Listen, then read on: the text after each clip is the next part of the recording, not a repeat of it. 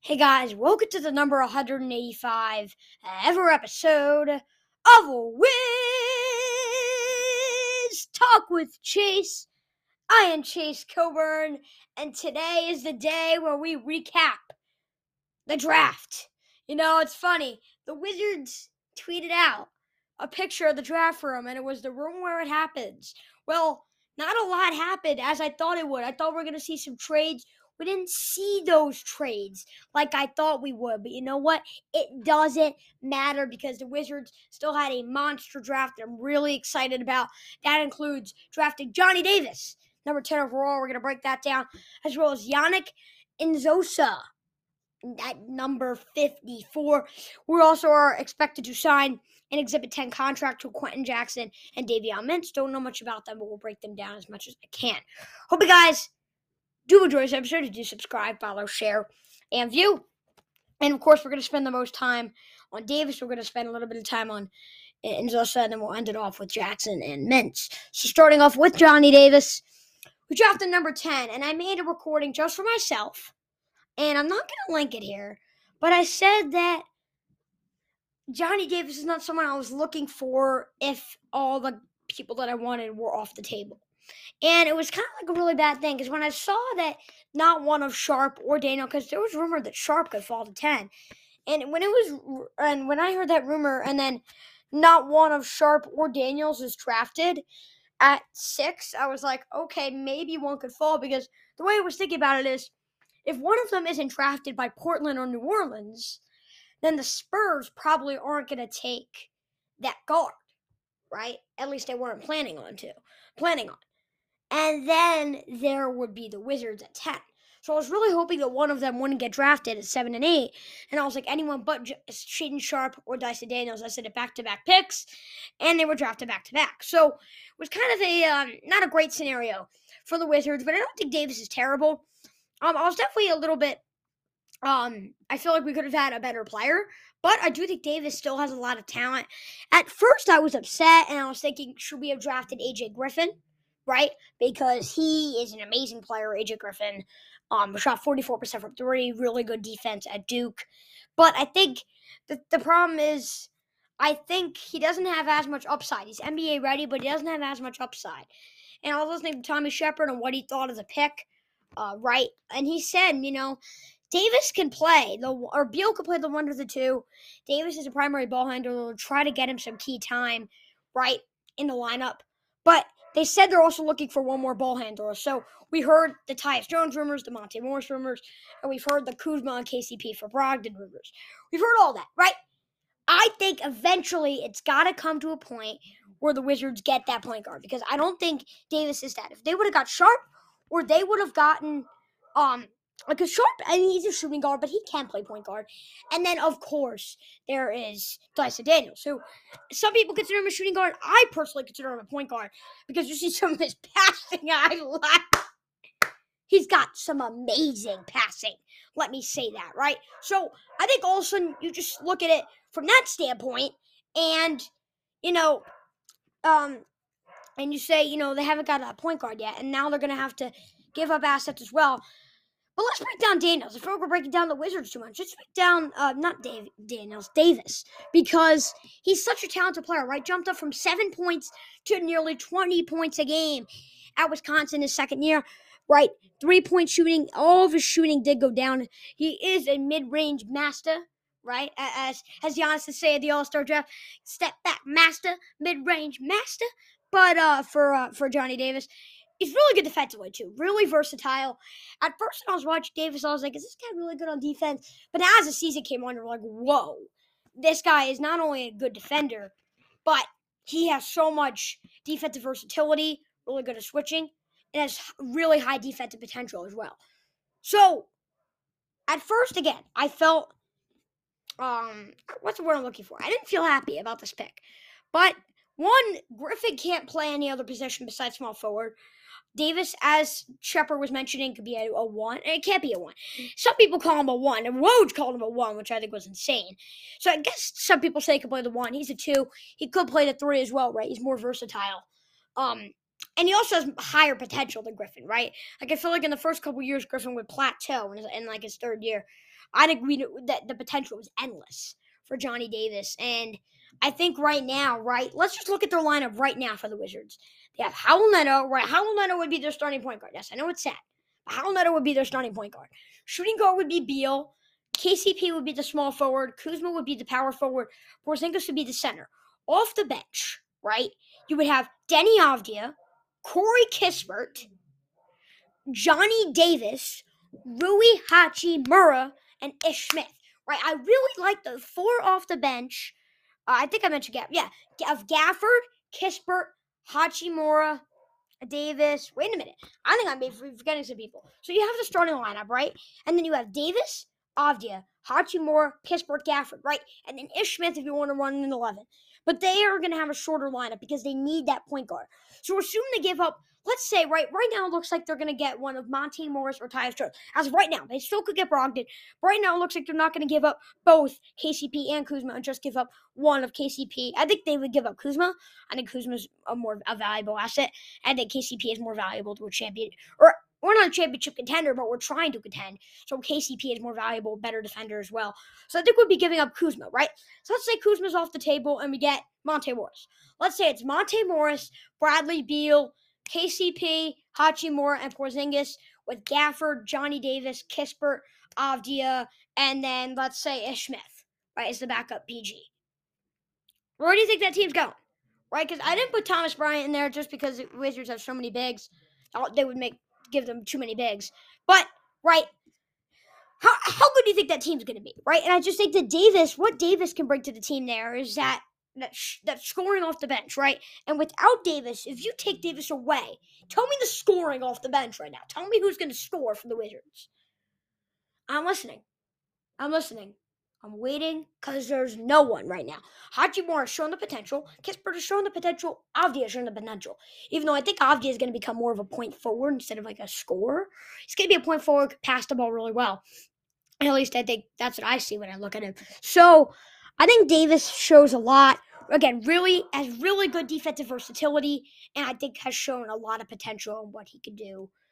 He's shown a lot of potential on what he could do in the NBA and college. He's NBA ready, and I'm really excited to see him in a Washington Wizards uniform. Next is Yannick Nzosa. And this was someone that, before declining this year in 2022, could have been a potential top 5 draft pick. Like, listen to what Wikipedia said. His play declined in the 21-22 season, and he fell off from a potential top 5 pick to a late second-round selection in the 2022 draft.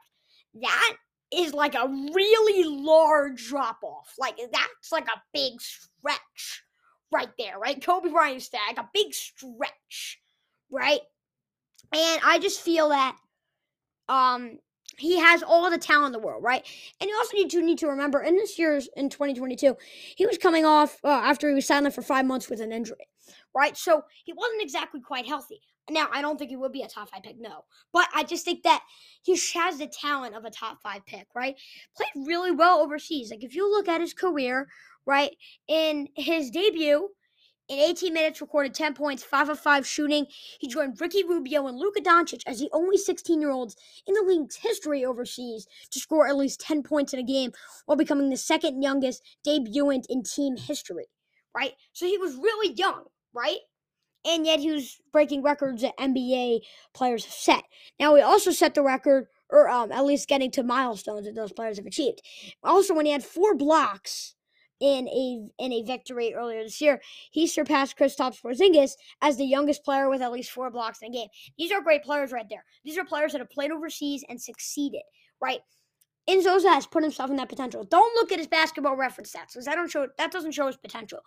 He has amazing scoring potential, could back his way in the paint, very strong, and I think is very lengthy, right? Has a long wingspan, and I think he has so much potential on what he could do in the NBA. Now, here's the thing, right? Between Porzingis, between Gafford, between Vernon Carey, and between Nzosa,